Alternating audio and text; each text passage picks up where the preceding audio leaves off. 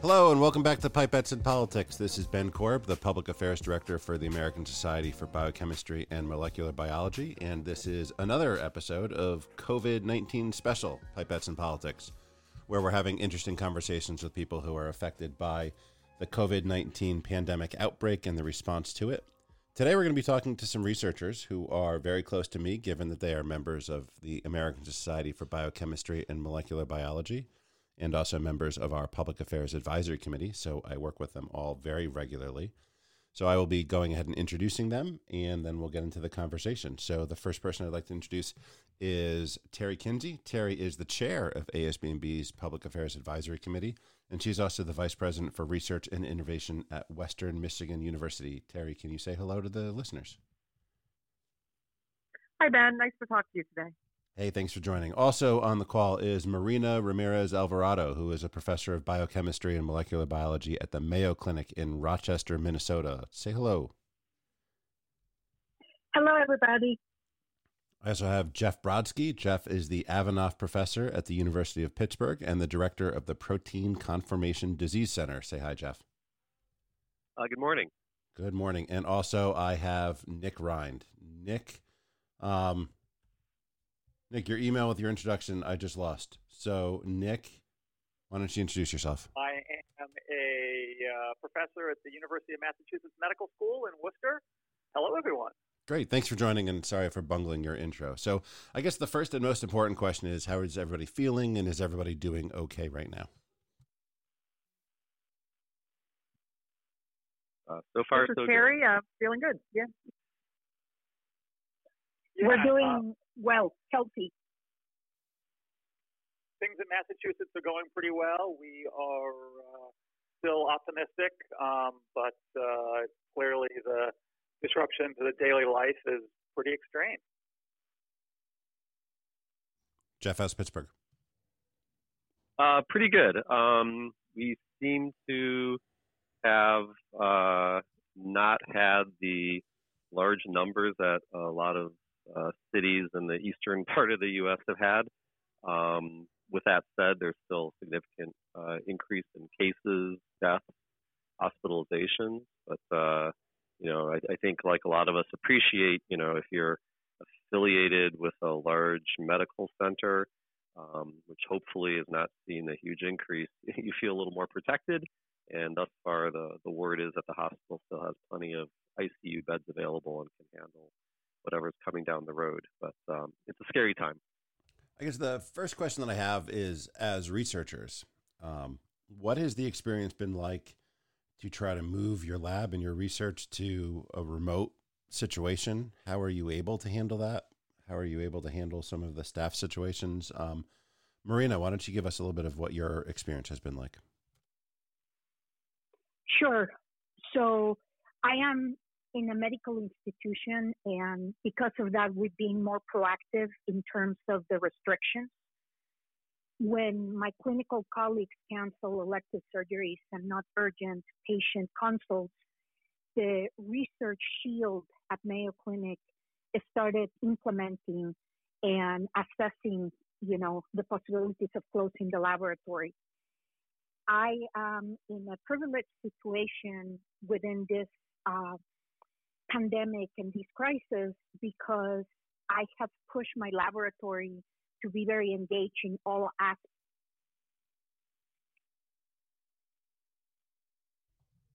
Are you there, Marina? All right, I think we may have lost Marina. Nick, what's your experience been like? It's been hard here. We closed down 3 weeks ago. For me, it's not so bad. I mean, mostly what I do is sit in front of a computer and read and write all day, and that hasn't been too badly disrupted. But I've, labs have sort of a life cycle as trainees become more senior and leave and you replace. And it turns out I'm sort of in a replacement year with a lot of junior trainees, and they really have nothing to do. We tell them to go home and work at home, but for them, their training is on hold. There's not much really they can do from home. Can you hear me now? Yeah, we can hear you, Marina. We'll get back to you in just a second. I just wanted to follow up with a question from Nick. Nick, are you able to support the people who don't have a lot to do but are there at home trying to do what they can? Not really. I mean, we're keeping up with some of the community aspects of the department. We still do our Friday Chalk Talk, and people give research presentations. Some labs have gone to virtual group meetings. We haven't done that in my lab yet. Depending on how long that goes, we might start to just to sort of keep contacts and keep in touch with each other. But to be honest, no, there's really not much to do. I mean, certainly people can, we can do journal clubs, people can read papers, but you can only read so many papers a week. I think mostly now I have one very senior student who this is perfect for, right? They're writing their paper. They would be doing mostly computer stuff anyway. But for the other 3 or 4 trainees in my lab who were really at the very beginning of their training, it was, the daily data that they generated that we talked about. It was, we weren't really thinking about tremendously long-term planning. We were, they were learning how to do experiments, how to design controls, and that stuff that's really hard to do virtually. It's very much an apprentice model, the way we train our junior scientists. And for at least the first, I would say, year or so, which is where I find a lot of my trainees, there's not a whole lot you can do if you don't have, experiments in your hands. Marina, you're back, and I'm glad to have you back. I think what I remember what you were talking about is that because you're at the medical institute and at the clinic, things are a little bit more restrictive and have been restrictive for longer. Is that accurate? That's accurate. So my laboratory has been closed for more than 3 weeks, and there was a gradual but rapid response and implementation of restrictions. We have been very fortunate that the Board of Governors decided that the research enterprise at Mayo Clinic is important, and that some members of the community will be in situations like what Nick was pointing out, that there's nothing for them to do, but yet they are at home. So all of the salaries of everyone in research have been protected until the end of April, which has been a huge relief for many people. Some of the research community members have been redeployed based on their expertise to help with COVID-19 related activities that are ongoing and rapidly progressing. We are launching, I believe today, a new antibody test that will be able to track whether or not somebody had the infection and is no longer active, somebody that has the infection that is active but is not showing any symptoms yet, which is something that is very important. And I just want to close down by saying that the Mayo Clinic has partnered with the state of Minnesota. Mayo Clinic has their own PCR test for the DNA of the virus. And while it is not FDA approved, it's within the guidelines. And Mayo Clinic helped the state of Minnesota with the backlog of tests because the state of Minnesota didn't have access to enough reagents and kit supplies. So this is kind of the day-to-day life for us. My laboratory is able to do stuff. We are getting creative. We are updating protocols. We are reorganizing our computer servers and, trying to find things to do in the midst of all this. I'm wondering, Terry, as an administrator at a university, how is your experience different than a researcher, and what are the unique stresses that you're facing at your university? Oh, great question, Ben.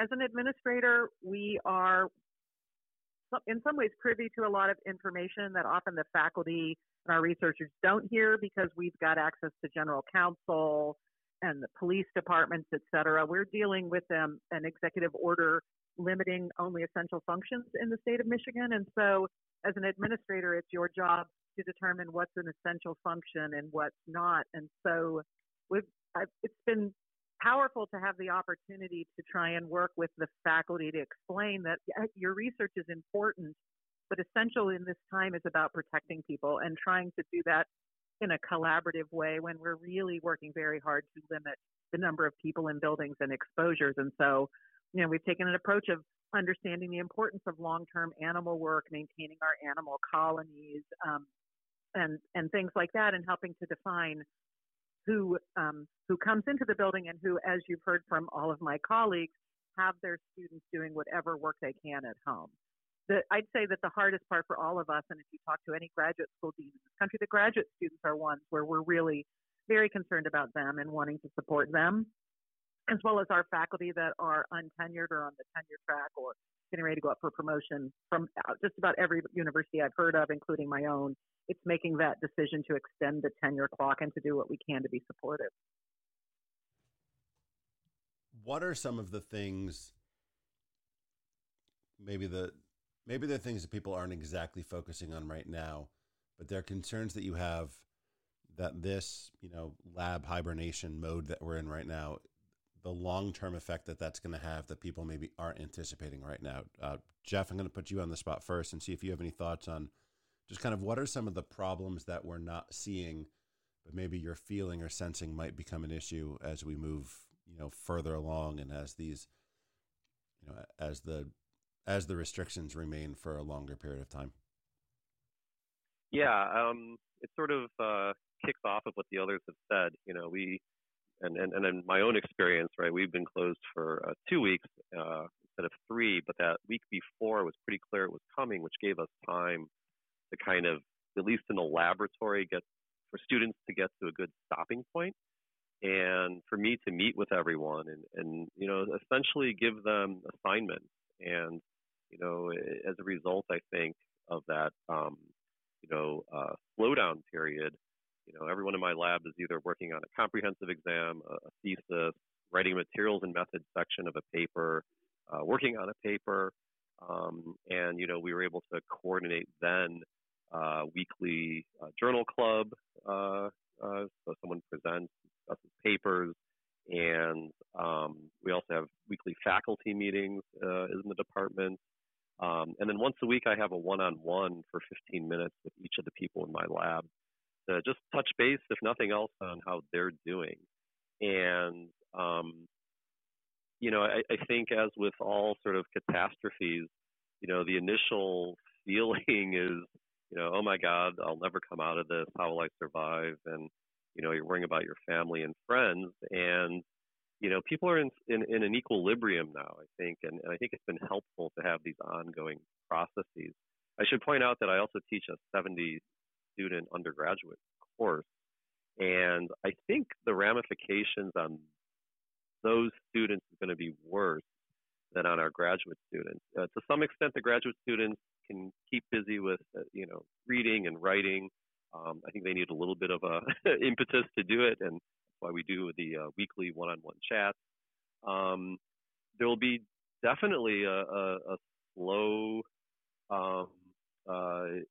rise in activity because, the first week we come back, right, people are going to be just kind of trying to remember where they were and what reagents died.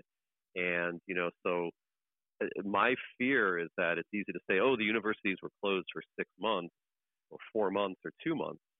But the amount of downtime is going to be much more significant because, for what we all do for a living, getting the mouse made, getting the strain made, getting the clone made, this type of downtime is magnifying the actual closure time. So science will come back, but it's going to be slow. But I really worry more in many ways about the undergraduates and the education side of our graduate students and what they're going to be dealing with because, you get out of a rhythm, and I think it's also really hard to get back into it. Nick, Terry, Marina, do you have thoughts also on the educational side that Jeff was just talking about and hitting on? I'll add one comment. It's one of the things we have here at Western Michigan University is a well-recognized center that studies STEM education at the undergraduate level. And NSF has reached out to that group who has currently has a funded grant looking at STEM education for undergraduates about our team applying for a supplement to specifically assess sort of the impact, what was good, what we learned. So I agree with Jeff.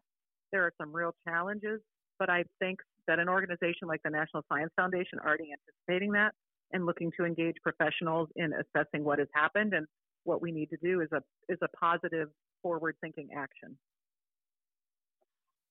I want to add, this is Marina, that the pipelines have been broken and affected.